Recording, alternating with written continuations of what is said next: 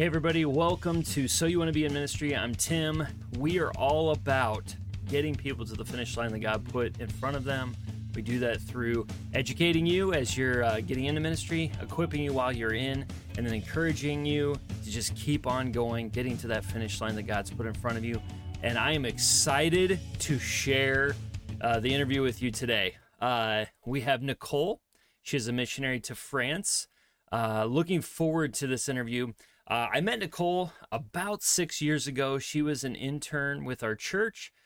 We just struck up a conversation one day, and because I was new to the church at that point, and I felt like we just connected on a ministry level where it's just like we understood each other, and it was just kind of one of those refreshing conversations that you may have from time to time with different ministry personnel. And through that, I found out she was going to go overseas, and it's been exciting to watch how God has used her as she's gone overseas and gone to France. And I think this is a different sort of interview. She's also on the younger side. So I've had a lot of people that have had ministry experience and they're coming more to the end, or they have come like into retirement and kind of run that finish line of full-time vocational ministry. She's more at the beginning. And so if you wanted to hear from somebody that more has like, what do I need to know at the beginning of all of this? She's got a lot of those fresh eyes, fresh experience. And it was really refreshing to just kind of hear some of her enthusiasm to serve Jesus and reach the people of France. So let's get into this interview today. Here's Nicole. Well, hey, Nicole, so glad that you joined me today. Looking forward to this interview. You know, we got to meet several years ago because we worked at the same church. You were an intern there for a little bit. Glad we got to connect, and then you were off overseas. And so we get to continue the relationship through social media and stuff, and I get to see you every once in a while. But so glad that you were willing to join me today and talk about doing some ministry overseas. Yeah, thanks, Tim. I'm really passionate about what you're doing with this podcast of making kind of the inside of our ministry lives visible to people. So I'm excited to be here with you today. Well, good. I'm glad that you enjoy it. And I'm sure people watching on YouTube will know this. People that are just listening won't know this. So I'm just going to say it. But you're not over 60 like many of the other people that I have brought on the podcast. I wanted a kind of the different generation. I wanted some fresh eyes in ministry because it does happen a little bit differently on the younger level. And so I wanted to bring you in, and you're a woman. And so I was really excited to have you come on to be able to speak to some women out there that may be walking through what does ministry look like for them. Yeah, cool. No, thank you. Yeah. So why don't we get started? Why don't you tell me, like, what are the highlights? What are the bullet points of how you even got into ministry? Yeah, great question. Yeah, my story starts pretty young, so that might be part of the unusual part. But when I was about 12 years old, I really felt called to intercultural ministry. I didn't know where that was or what that looked like, or if it was in America or somewhere else. I think my vision at the time was me skipping through fields in Africa, like singing songs to Jesus. This like very carefree life where I would just enjoy Jesus all day long and probably never have to think about what I wear ever again. And then I kind of, years went by and I was growing up and I kind of forgot about that calling. But when it came time for me to go away to university, one of my mentors kind of popped back into my life and said, hey, Nicole, like, I really do think that you're called to full-time ministry, to missions. And it really resonated with me. Again, I was like, yeah, you're right,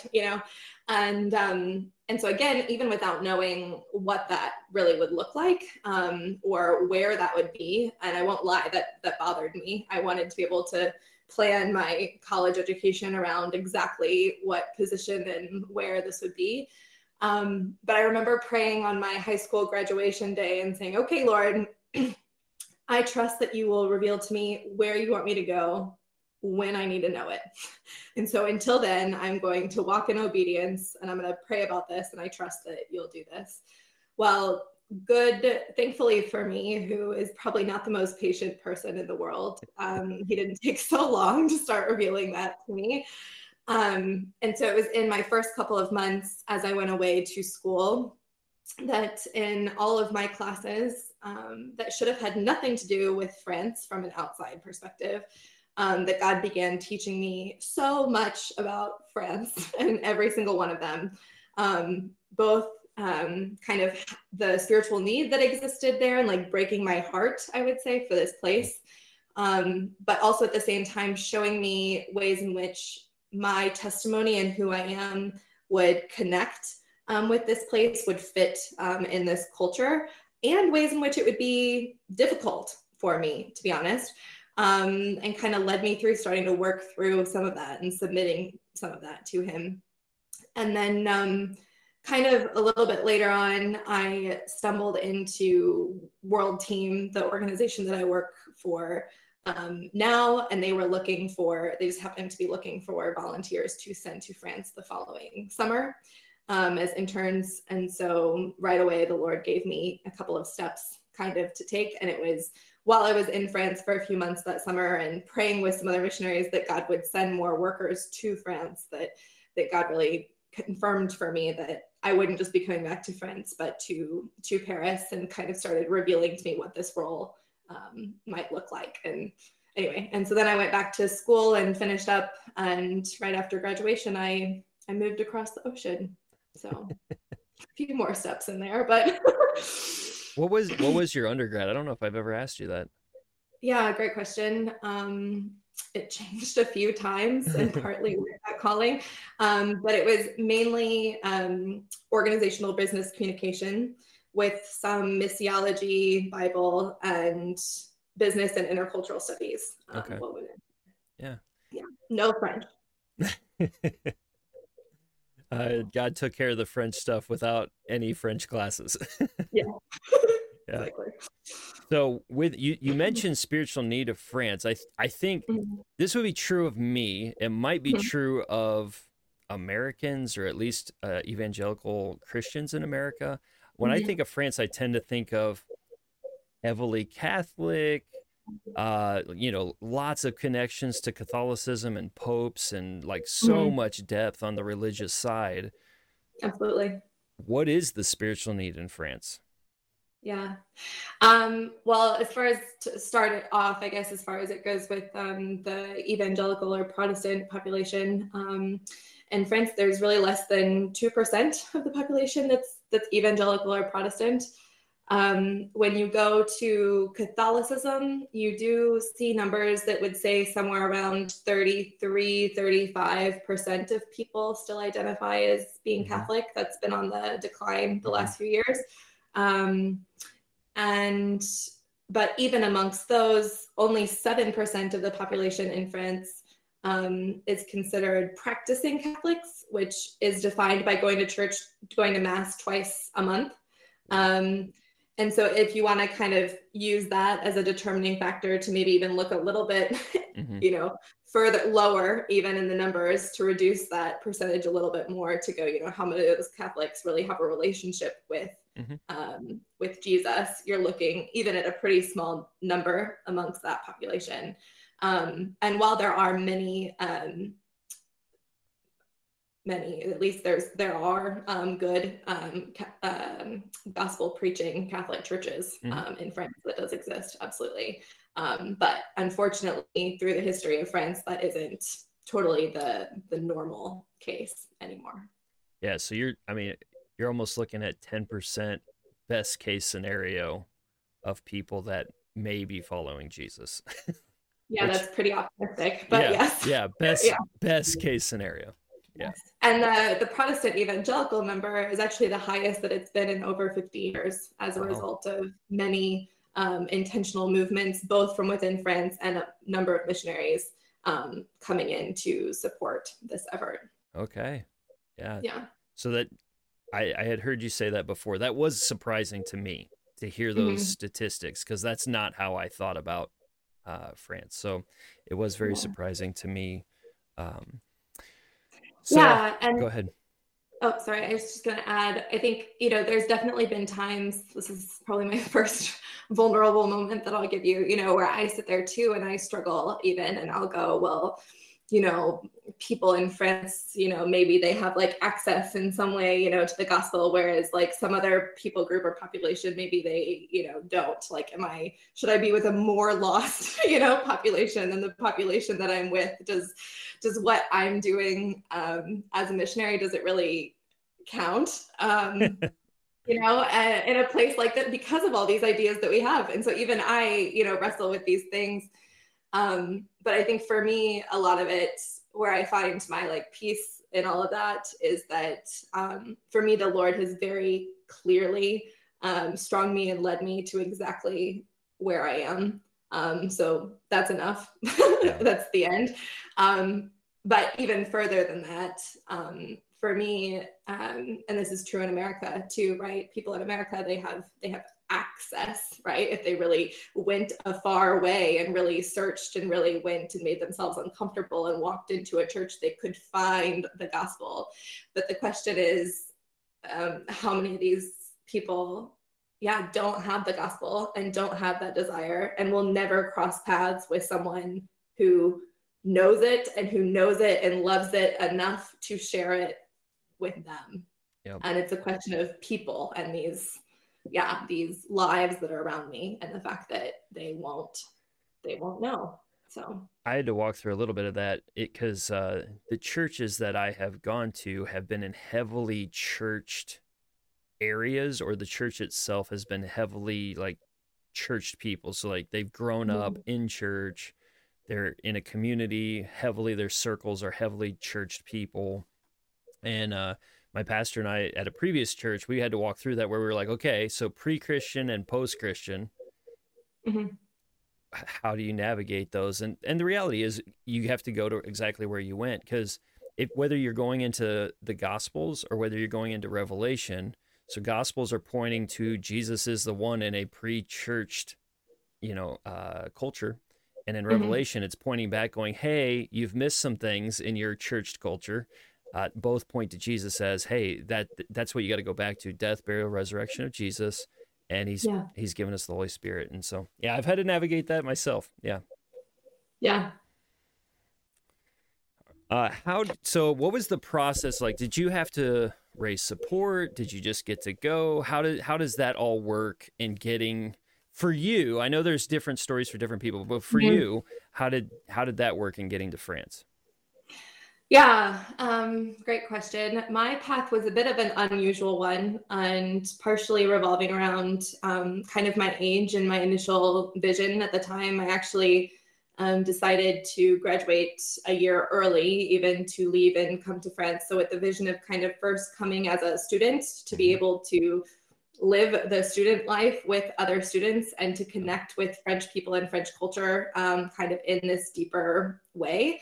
And so that meant I still came as a world teamer in the beginning. And so that means that in being, to be accepted and sent by this organization, that meant that I went through a pretty lofty process of interviews and of testing and all kinds of different things in that. To be accepted, to be sent out with them. Unlike most of our missionaries who are required to raise full percent of 100% of their support need before leaving for the field, I was able to raise just a little bit of support to kind of help with ministry funds and different things. As being a student, reduced some of my costs and expenses for that first period. And then while I was here, over the first couple of years, I was able to raise the rest of that support to be full-time in ministry. Does a lot of your support come from individual, like people that you know or that just have heard about your ministry or things like that? Yeah, great question. I think we tend to think that support-based is mainly like it's the church's responsibility, which maybe. I don't know that I'm the one to answer that question. But I will say that the trend, at least over these last years, is that it's more individual based for most of us. And so my support, I have 3 different churches that support me on a regular basis, but the rest of it is covered by 70 to 80 individual people. And it's beautiful. It's either people that I've known for a really long time and that are precious friends, and it means so much to have their support with me, or it's these people that I almost don't know at all, that God has moved on their hearts and called them to be a part of this. So every single one of those supporters is a beautiful story. And the cool part, I think, of it going this way is getting to have this personal relationship with my supporters, and for them to get to really see and pray and heavily be involved with what God's doing here, instead of just feeling like they're giving to something and they don't really know what's happening. Like, they really are, both through prayer and through support, a part of what God's doing here, and a part of encouraging me. So there is something, so I can speak on the other side of that. There is something special about personally giving to a person doing ministry overseas. Like I've told Rachel, based off whether we went to college with them, I've gone to church with them, or we personally support them, we could pretty much do a worldwide vacation and like stay with all the people. Like, it'd be fun to do that one time. Yeah. No, it's a special connection to go, like we're serving the Lord in this together. Like, we are called to this ministry together. It's very cool. So you are single, you are a woman. Has singleness or being a woman, has there been obstacles like that you may not see? I'm kind of asking this question in ignorance, because I've told you this before. When I was in ministry, the only obstacle I had was when I was single, I had a pastor tell me, hey, we're not going to hire you while you're single. And then I ended up getting married shortly after. I found a ministry position. So I wouldn't say I really walked a lot of obstacles with that as a single man and quickly married man. As a single woman, have you had to face certain obstacles because you are single or because you're a woman? And what are those? How have you navigated them?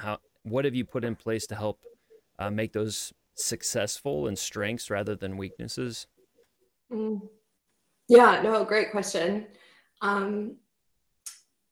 It might be easier for me actually to start on the opposite end of that question, which is the strengths, I guess, of it. Okay. And then I can work into the difficulties too. But I just, there are definitely, I think that's important to talk about as well. I think, there's real beauty. I've worked with many couples during my time on the field. It's often been me with teams of couples.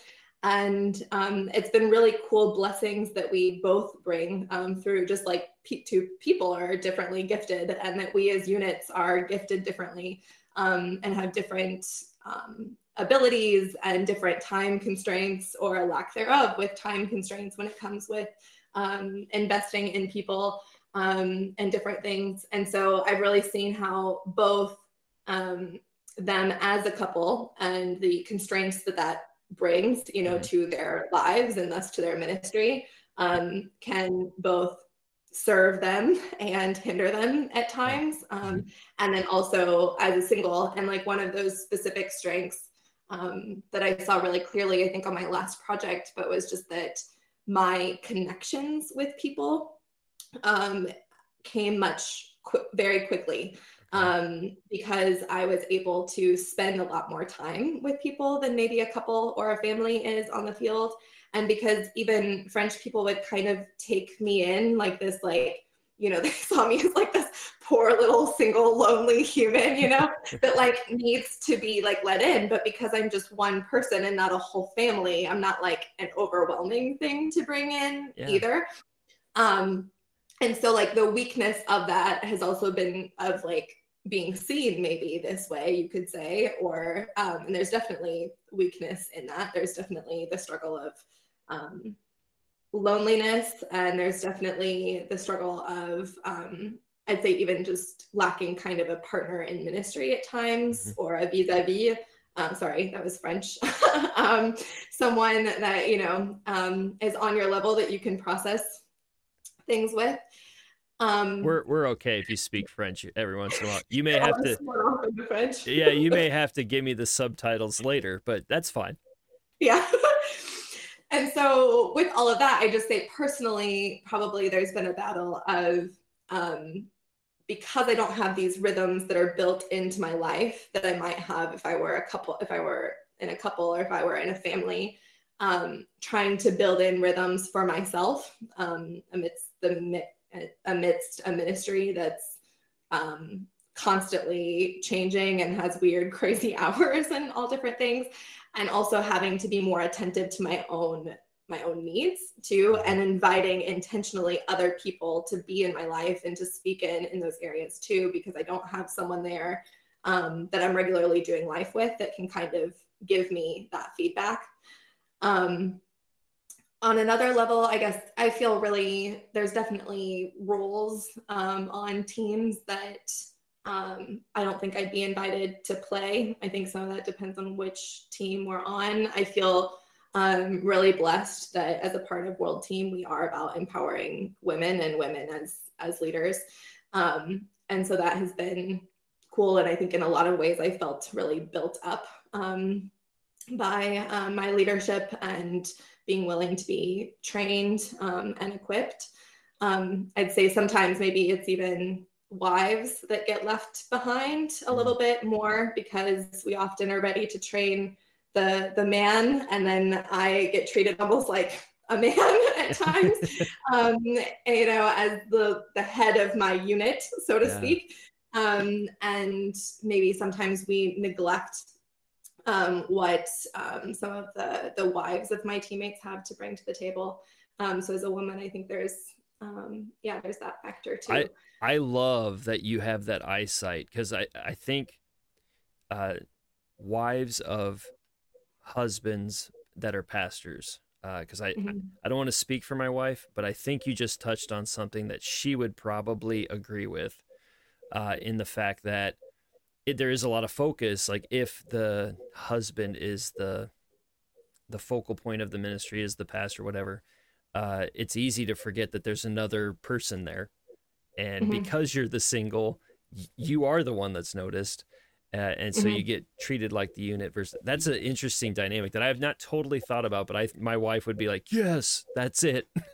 Yes. Yeah. Well, and I guess, and one other piece I think I'd add is that, that does mean that a lot of the times I am sitting at a table with a bunch of married or single men and me. Yeah.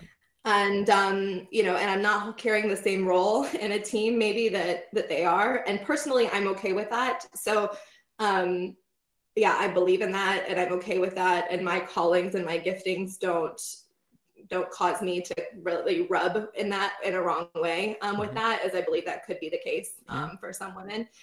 But that does mean that sometimes I am the outside voice, and I do find that I have to learn how to speak my mind in a way that can be heard and received by them, and not just written off as Nicole is a single person, so she has this extra, emotional need or something, or she's a woman, so that's like why she sees this way, or she's like an American, so like this is why. And so there is this piece of bringing them along and helping them to see how the concepts really are biblical and not just Nicole's opinion, is definitely something that I have to be intentional about. Okay. Yeah. So I've been at churches too where I will have people go, I think you need a few more women in the room with you, Tim. And I would say I've learned that over the years. I've learned that. So we have something that we say at our church where we say you can only see the two walls in front of you, and you need to invite other people in that see things differently so you can see the two walls that are behind you within the room, called whatever that organization, ministry, event, whatever that is. And so I think that's the value that gets brought into a situation like that, is you get to help people see other walls, and that's what you're describing right there. Yeah. What are like 1, 2, 3 things that you wanted to be in France, you were ready, you're passionate about going, and then you got there and you're like, whoa, I didn't expect this. Like what were like 1, 2, 3 things that it caught you off guard, maybe on a cultural level, or just some different dynamics from America to France? From America to France. Well, the first thing that sticks out, I'm not sure if it's exactly where you're headed, but I'm going to go there, is I think just the cultural adaptation process in general. Maybe less specifically France. I think I had a special situation as well, like I said, where I had come to France now several times before my move. So there were maybe less shocking, and I had spent a lot of time learning about France before I came and asking lots of questions. So I experienced less shock, so to speak, in the way that we normally think of culture shock, right? What we think of when I say culture shock probably is when you step off the plane and you can ask my mom, who had this experience when she first came, you know, and she sees French signs around her and nobody's speaking English. They're speaking French and a bunch of other languages she's never heard, and she doesn't know what to do, you know? And, but culture shock really is so much more than that. That's like level 1 of like, I don't know how many levels. But often it's said that culture shock is a process that lasts about 7 years. So in being here for 5.5, going on 6 years now, I'm still not at the end of that process, but I look forward to it with hope. And so, but what that's meant for me, and I think part of the hardest piece of that, which I'd like to think is a few years back now, but I think there's still pieces of it at play, is what I call a period of identity crisis in my life, where I am a person that's very quick in who I am. I tend to adapt to situations very quickly. And so the process for me of understanding deeply and adapting to French culture came very fast. But then after a bit, there was this kind of pushback of, okay, but where's Nicole in this? I can be French, I can be American, and at the root, I'm the same person, right? But what does it look like to be Nicole, to really feel like myself as well in this place? And both in the sense of, you know, it is my goal to assimilate to this culture, but for the purpose of being able to model what it looks like to walk like Jesus in this culture. And I think that's one of the really challenging things as a missionary or just as an overseas worker is being able to recognize and value things in both cultures, your host culture and your sending culture or native culture, that are both being able to identify positive and negatives on both sides. But this question of starting to pick through and identify which pieces are really just a part of culture and they're neither bad nor good, and which pieces need to be transformed and represented differently to live out the gospel in a visible way.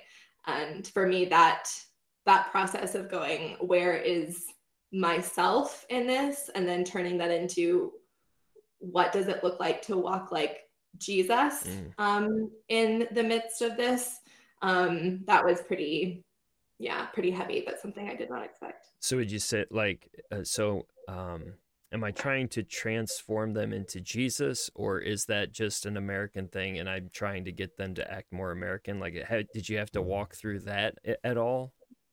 Sure. Yeah. And then I guess what I'm saying is even first and foremostly with myself, right? Yeah. Of I'm in this place and I want to, you know, assimilate with French culture so that I can be understood here, right? So that I can connect with people, so that I can all of these things, but also with the main goal of showing who Jesus is, which means that in some ways I need to look French, because otherwise they just go, oh, she's American, she's different, I don't understand, right?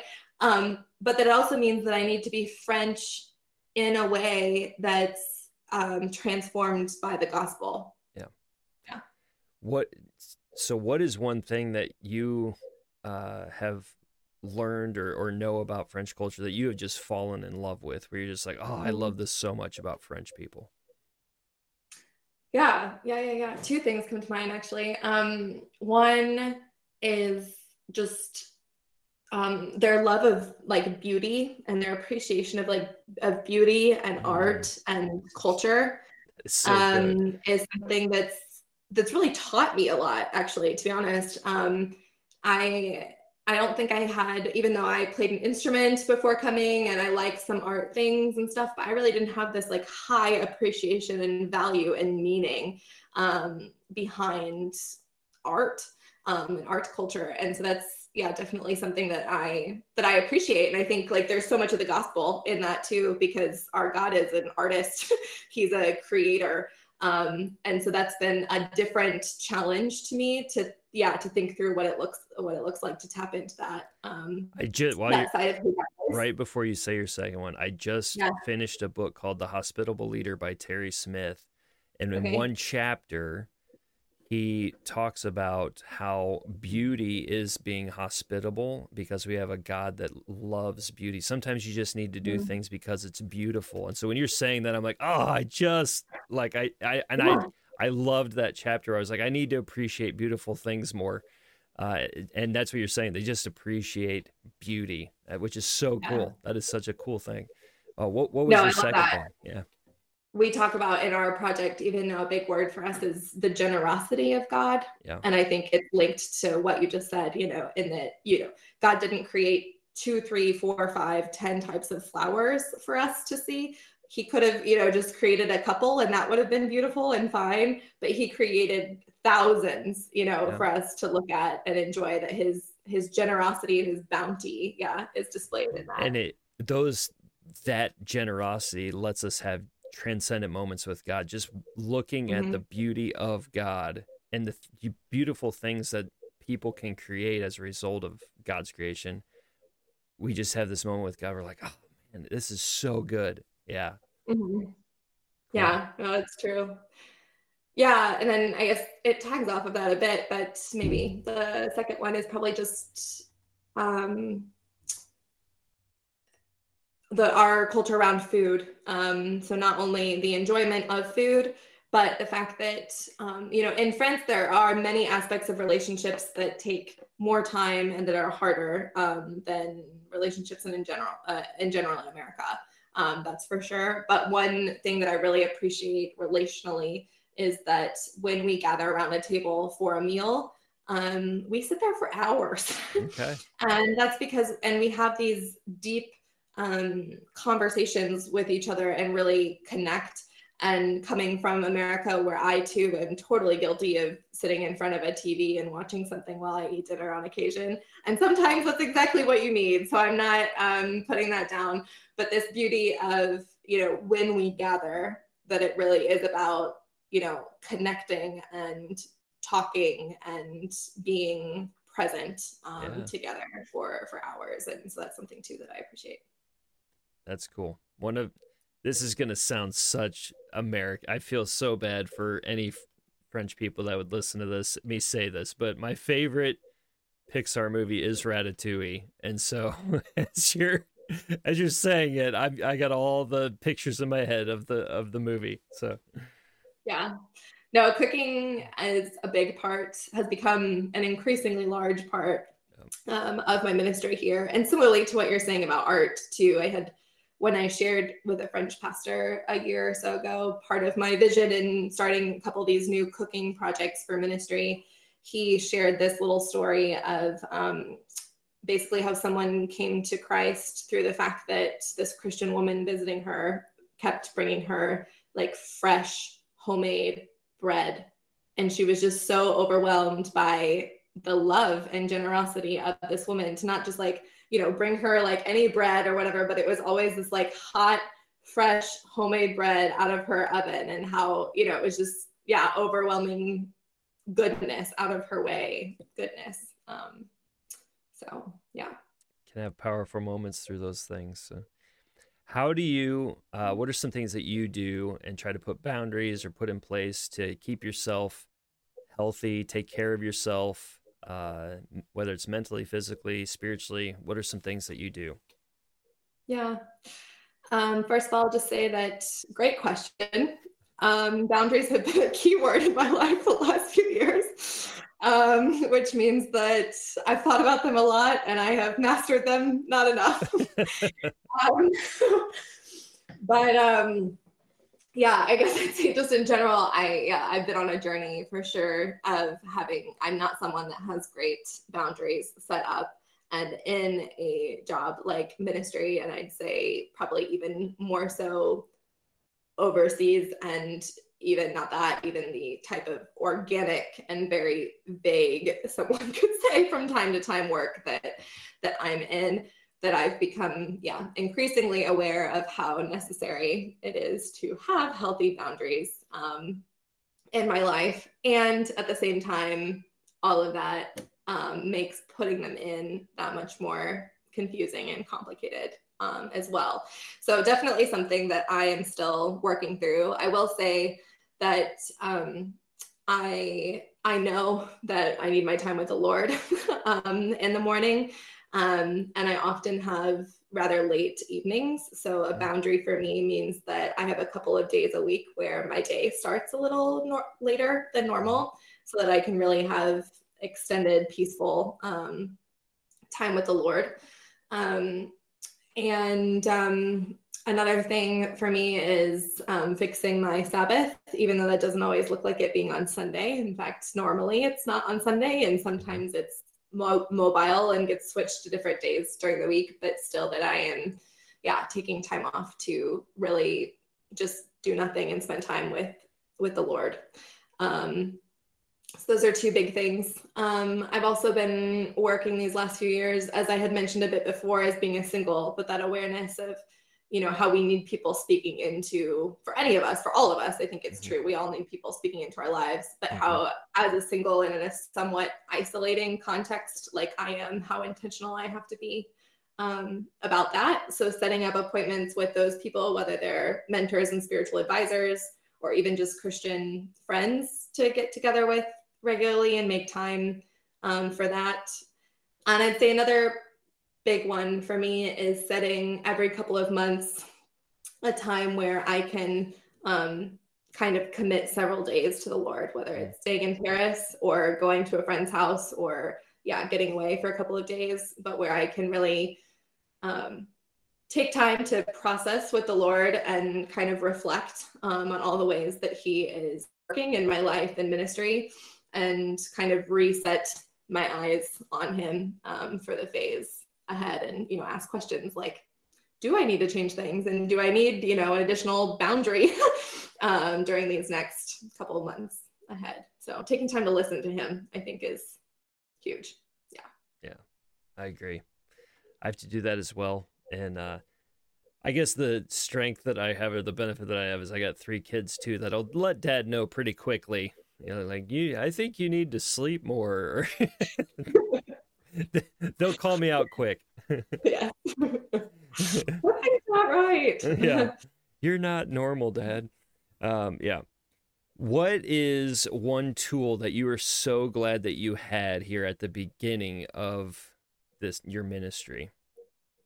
Like, you could have gained it before you came to France. It could have been something that you picked up in your short-term time in France. It could be something that you've just learned early on, where you're like, I'm going to use this. If I do this for another 50 years, I'm going to use this. This was so good that it showed up in my life. During my first internship, so the first summer that I was in France, I was invited by a friend to meet a bunch of her friends and kind of hang out with them and stuff for the weekend. And I really saw this as a huge opportunity to get to share the gospel with these friends, and with her even. And as I began really praying about the opportunity that God was giving me, and asking for, the confidence, and that He would kind of bring up this in conversation and all these different things, I realized that I was terrified. I was really terrified. And in the end, this weekend came through, and what happened is, with my friend, God brought up the gospel like 8 different times in 8 different conversations in like 2 days, to the point that I'm sitting there with the Lord in my head going like, God, this person, like I was praying also that you would like make me attractive to this person. And like, this is not cutting it. Like, she's not going to like me after these 2 days. Like, what do you think you're doing? Bringing the gospel up 8 times in 2 days. And I just remember the Lord being like, do you believe that this is good news? Because the irony is that at the end of that weekend, my friend, being a French person who tends to really not show emotion, especially in public in such a vulnerable way, cried when she put me on the train to leave and said, you know, Nicole, I was looking forward to seeing you. We weren't that close, and, you know, but I didn't expect it to be this rich and this meaningful. And I've had more meaningful conversations with you than I've ever had with anyone. And yeah, and the Lord really he was like, Nicole, it's good news. I am attractive. Do you believe that what you have to share with people, that it's good? You're inviting them into something beautiful. And that's something that, as I live a life that's, you know, hugely evangelism focused now, but that has really stuck with me and influences, you know, the Bible studies that I design and create for people, as well as just my everyday interactions with people, and that I have to speak into myself regularly. But is just that God invites us. That's his message. He's inviting us. He's giving us this beautiful invitation to participate in something. He's not this God that we so often think of as, you know, coming and delivering punishment and bad news to people. He's coming at us with love and with something beautiful to offer. And so that's definitely helpful to me. With that, you've mentioned this before. I want to kind of push a little bit even more in this about you said God invites us in and that he wants to work in us. Could you speak to some of that? Like, what does it look like for God to invite you into what he's doing and then work in you to the point that it literally starts coming out of you? Yeah, I mean, it's definitely, you know, I think it's often said that, you know, when people step into ministry, whether it's short term or long term or et cetera, you know, they go, well, I was willing to go and serve, but I didn't anticipate how much, you know, work God was going to do in me in the process. Yeah. And I think it's so true that really is the biggest, most important part of being in ministry. And I think that's something the Lord keeps reminding me of and convicting me of as well, is just that, you know, the most important thing that I can do is be someone who's being transformed by him. Like, that's my first requirement. And every day is, you know, am I walking with the Lord and inviting him in to transform me and to speak into me today? Because really that's the qualifying factor for being in ministry or being involved with what God's doing in our lives.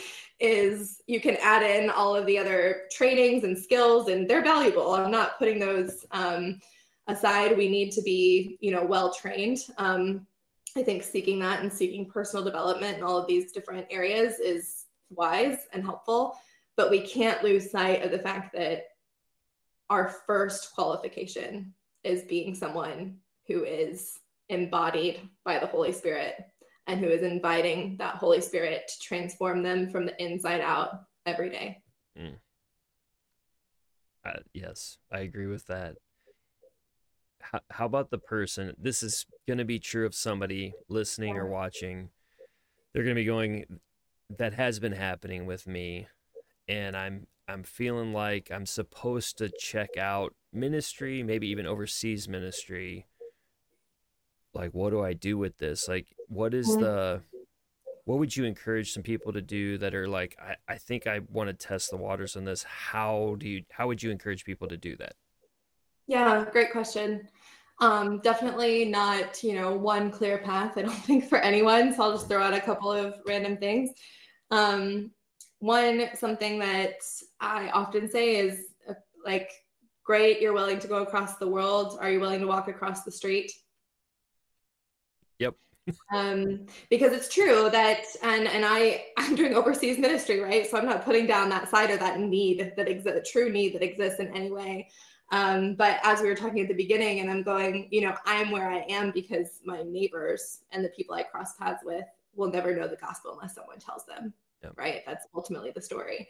And so there is this reality that, going across the world can be exciting, right? At least for a bit. I mean, it's also terrifying. And, we just talked about identity crisis. I could throw a couple of other things in there.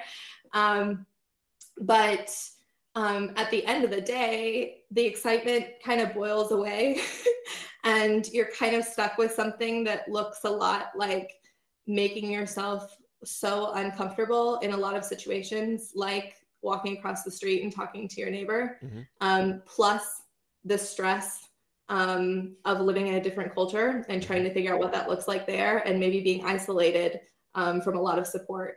And so that's, again, not at all to push down on the second one, but I'd say a great way to really take steps into this is going, what can you do where you are? What would it look like to start stepping out of your comfort zone with the Lord where you are and building that faith muscle there, because it will also serve you if he does carry you somewhere else.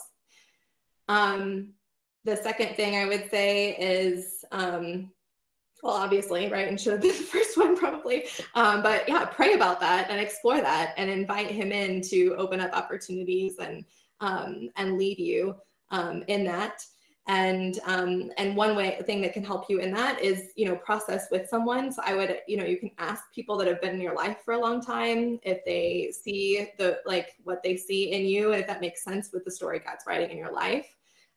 You could reach out to different missions organizations, and a lot of them have people called mobilizers or coaches that can kind of help you process and just think about what that might look like for you. Or even someone like me, talk to a missionary and someone who's on the field and find out more about what that could look like as well. Right there, what you're bringing out is start in Jerusalem before you start worrying about the ends of the earth, right? Like, you can pray for the ends of the earth if that's a place where you're wondering where to go. Start with your Jerusalem. Like, what are you doing in Jerusalem before you go to Judea, Samaria, and the ends of the earth? Yeah. Because like I said, it often looks exciting, and it is, but really, I think all ministry is really exciting because the Lord is working in it, because he's working in us and because he's working in it. Not in the end of the day, it's really not a question of where it is that makes it exciting or not. It's being in the journey with him. And like I said, it's true that, he will teach us things through what we're doing where we are that will help carry us to that next place. So, yeah. What would you say so that's more on the starting path. There are other individuals that may be listening that are just like, I think I'm done. Maybe specifically on the discouragement side, where they're just like, get me out. I've had enough. What's a piece of encouragement that you would want to give to them where they just may be having a bad day more than just a bad life or a bad ministry? It may be a bad day. What kind of encouragement would you give them as they're having their bad day today?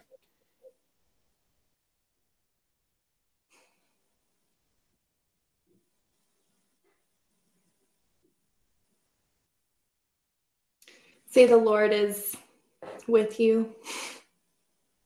Our God and his presence is with you. He's with me. And I think so often, and I know this for myself, I can get so caught up in what I'm doing, and then my ability to do that well, even if it's just however I'm defining serving the Lord at the moment, can often be my source of sadness and of being down. How well is Nicole doing whatever?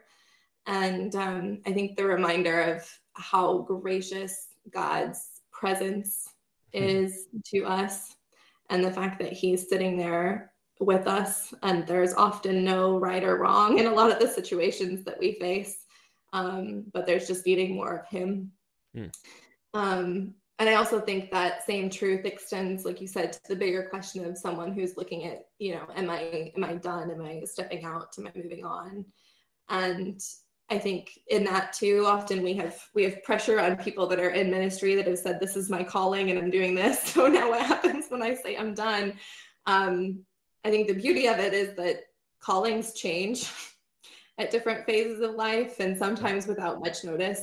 And that was so good. Yeah. And yeah, it's true. Sometimes without much notice, and sometimes in ways that we really didn't see coming or that don't make sense to us. And I think if we really believe that any calling, any job, so to speak, or life path is really just as valuable as the next, and that the meaning again is coming from, like we were just saying, it's not about are you doing ministry in Jerusalem or to the ends of the earth. It's about the fact that God's working in it. And I think the same is true with our callings, being a great nurse for the Lord, or a great teacher for the Lord, or a great mechanic for the Lord is just as valuable as being a missionary or a pastor, because that's what he called you to, and that's what he's going to work through. And so if, as missionaries and those in full-time ministry, if we truly believe that, then we can also free ourselves from the pressure that this has to be my calling forever. Because even in another calling that might not, that we tend to maybe not value enough in the church, to be honest, or talk about enough, that I believe that God can work just as much through that as he has through where I am now. Yeah, that was really good. Who are some mentors that just, as you were growing up, as you've been in ministry, wherever you want to go with it, who are some mentors that just stood out to you, that really impacted you, and really shaped who you've become in Jesus and in France? Yeah, thank you. Well, the first one that I mentioned in my journey to ministry story is Lisa Wells. So you know her from our church as well, but I actually accepted Christ with Lisa. So I knew her from a young age of 11. Yeah. So she was there for the whole journey. But she was definitely someone who, as I grew up in my faith, really challenged me not just to enjoy the richness of Christ for myself, but to try to start to find ways to step out and to share that with other people, even as a high schooler. What did it look like to be aware of the needs of others around me and not just my own growth in the Lord, so to speak. And she was one of the people that identified that calling in me. So that was pretty big. There's also another woman from our church as well who has invested in me a lot during that same time, but more so on a learning to give God my full self and learning to be honest with God and work through feelings and really all aspects of life with him. And then I'd say here in France, there's a woman who's been on the field who also came as a single missionary and is still here as a single missionary, and who I've looked up to since my first internship. And she is really a prayer warrior for our ministry here in France, and for many other things as well. And so I've learned a lot from her about what it looks like to keep a faith-filled perspective, to view things through faith lens, because sometimes we have to search hard for those things. And also, how to really take all of our concerns and lay them at the Lord's feet and trust him to do the work that we can't do. And I think that's huge. We want to put all that on our shoulders, but learning to pray and to learn how to take this weight off and lay it at the Lord's feet. So it's been really valuable to me. what are 2 or 3 books that maybe you give them out, maybe you can't help but not just talk about them? Sure. What are some books that have just stood out and you're just like, you got to read this if you haven't? Well, speaking of giving them out, what happens at my house is that I do give them out, and then sometimes I forget they even exist, or I at least don't have them here today to go, hey, look, this is where this is, because someone literally has it right now. Yep. But the first one I would say, it's called similar topic to what I was just talking about. It's a praying life by Paul Miller. Okay. And this is a book that I read as an intern and that I've used with many interns since. But he does a great job of going into scripture and really unraveling what is prayer, how do we pray, what is the power and purpose and role of prayer, and even deeper into the intimacy that we have through prayer, to have this connection with God, and how prayer can actually help us to see our lives through his eyes. And so, speaking of steps for someone who's looking at going into ministry, it's a great one to process through, because it will help you go back and go, how has God been at work through my life? Okay. And where might he be taking me next? I have not read that. I'm going to have to get that one. Yeah. Yeah, it's a good one. For sure. A new favorite of mine is, which I do have a copy of here, is Gentle and Lowly, by Dane Ortland, which you've probably heard a lot of. It's everyone's favorite at the moment. Yeah, I have not read it. You are not the first person to say it, so I am going to have to read this very, very soon. Well, I think, I could be wrong, but I want to say, anyway, it was really big in the UK as well, and so I think we got it kind of quickly here because of that. Anyway, but he does a great job of just reminding us of who God is and what his heart is really all about. And as I was just talking about, how we can get so lost and so focused in the do's and don'ts of Christianity, or especially in Christian work, of what am I doing, or what should I be doing for the Lord? And it's really all about Jesus is there to sit with us, whether it's going well or not well at all. This is really the heart of Jesus. And I think not only the encouragement that is to our own souls, but then learning how to share that same grace with others. And like I was just saying, coming alongside someone who's not doing well, and just being able to offer the comfort of the fact that God's sitting next to you, crying with you right now. That's really the heart of our God, not sitting waiting for you to act or do the right thing or all these different things, but crying and mourning with you in this pain.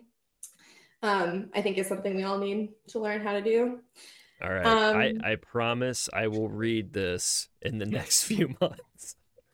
I'm going to check back in. And you're allowed. Hold me accountable. Here's homework. Yeah. And then the last one, which is kind of a series, actually, is Emotionally Healthy Spirituality. And he has other ones. So I've moved on to Emotionally Healthy Leadership and Emotionally Healthy Discipleship. They're by Peter Scazzaro. And and kind of similarly to the Gentle and Lowly, I think, in the church, we've often been uncomfortable with this idea of emotions, but they're part of who we are. God created us with them for a reason. They serve a purpose in our lives. They influence what we do a heck of a lot. So there's something that we have to learn to process. We have to learn how to take them to the Lord. We have this beautiful invitation, is what I should say, to take them to the Lord, and this beautiful freedom. To be able to do that. And there's some, boundaries and different things kind of within that too, like with discipleship, like how do you raise up disciples that are living out their faith, like that are serving and a part of things because they want to, and because they're being transformed by Christ, and not because you're guilting them or shaming them into serving the Lord and pulling their weight in the church. So it's all about, the healthiness kind of first ourselves, but spreading out into the church as a whole. Every single person that walks through the doors of your church, or that walks through the doors of your house that you're going to have a spiritual impact on, walked in with an emotion. Yeah. Amen. To treat anyone like they don't have them, it's just not starting in the right place. Yeah, but how often, Tim, how often have we seen that it's so easy to go, oh, just put your feelings away, or someone comes in, we go, oh, okay, well, we're just gonna, we know you're sad, but we just have to do this. Yeah. And we just go into fix it mode, and it's something we're not comfortable with, for sure.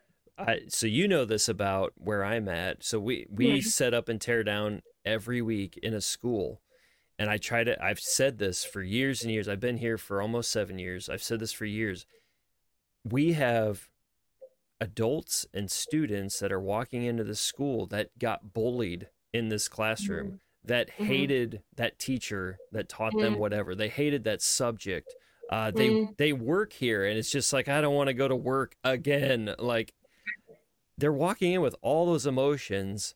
What are we doing that when they hit the doors, that's not the emotion they experience, but they actually experience something else that prepares them to hear from Jesus? That's what we're battling each week. But even when we get a building, and we're not mobile anymore, that's still going to be true. Yeah. Yeah.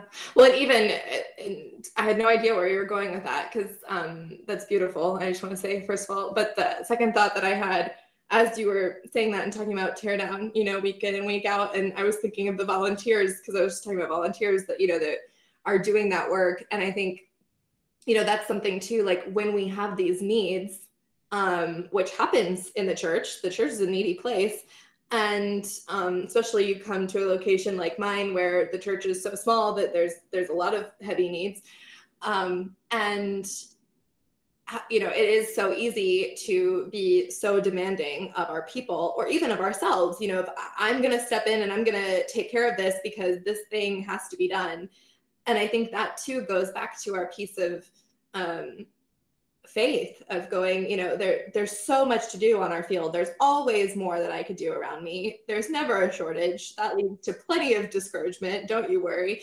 But to go, I'm going to trust that I'm going to do the things that God put on my plate for me to do today, because often it's up to me to really write and decide how my time is spent. And I'm going to trust that all of these other things, if they really need to be done and if they're really that important, God's going to bring someone in to fill that, or we're going to find another way around it. It's not something I have to put on myself or on others. Yep.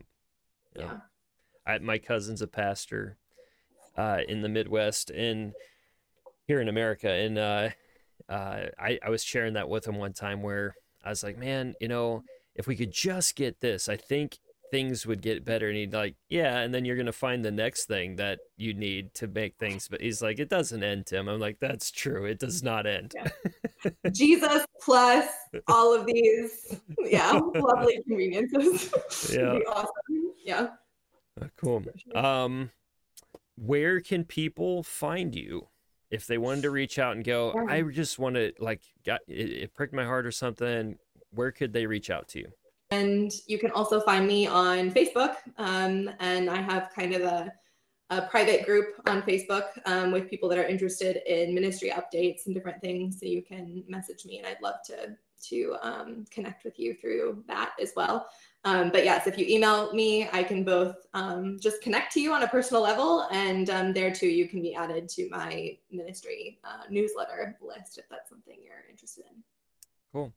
And if you're interested in supporting, I'm going to say it for you. So yeah, if you're interested in financially supporting her, jump into that too. Anything else that you would like to add in that maybe we didn't cover? No, I think we covered everything that's on my mind today. Yeah. It was a lot of fun. We went to a lot of really fun places. Yeah, no, it was good. Yes. Well, cool. Thank you so much, Nicole. I have greatly appreciated having you. I know this is going to impact a lot of lives. There's a lot of younger people even out there that are working through the same things that I think it's going to really challenge and comfort. Thank you. And I guess that is maybe the one thing I would just add is is I do love connecting with people that like to learn more or that are interested, whether they're interested in France or even just anywhere at all, and helping work them through that question. So if that is you, I would love to connect with you. So don't hesitate to reach out. Awesome. Thank you for your time, Nicole. Yes, thank you, Tim. This All right. is great. We'll see you later. Bye. I don't know how to describe that interview better than it was just beautiful. I loved how she just was so focused on doing ministry with Jesus and letting him just work through you and being in step with the Holy Spirit. And I got my title for this episode because of the interview. I did not know it was going to go in that direction. But coming out of that interview, I just was like, that. She just kept talking about that there's a beautiful invitation that God wants to partner with us in, and that's just ministry. And sometimes it's so easy to forget that as you're doing the day-to-day stuff. It's easy to just forget that God, Jesus himself, is beautiful. He himself is valuable, and he wants to partner with us, and he wants to do his ministry through us. And it's so easy to forget that, and yet we just have to keep walking open-handed and let God do what he does in our lives, because it really does create beauty around us. And it was amazing to have that conversation with her. I hope that was an encouragement to you, because it should have been. It should have been an encouragement to you, maybe a reminder. I know it was a reminder to me to not forget some of those simple, beautiful things about serving Jesus. Thank you so much for listening in today. I hope it was encouraging to you. Looking forward to the upcoming interviews. I have a standalone coming up, and then I'm going to be, in the month of May, I'm going to be interviewing my wife. It's a big deal because I didn't expect her to do this, but she wanted to, and she wanted to kind of share some of our life in ministry, and so we're going to have a good interview with that here in a couple episodes. Looking forward to all of that. Make sure you like, subscribe, write reviews, do all those things. It massively helps. It may seem so simple. It may seem like, it's just a couple minutes. Maybe I just won't do it. It is a massive help to do all of those things, whether it's on YouTube or Apple Podcasts or Spotify or wherever you're listening, wherever you're watching, wherever you're doing this. Thank you so much, and I appreciate all of you around the world. I hope that I can bring more of that international flavor as this thing keeps going.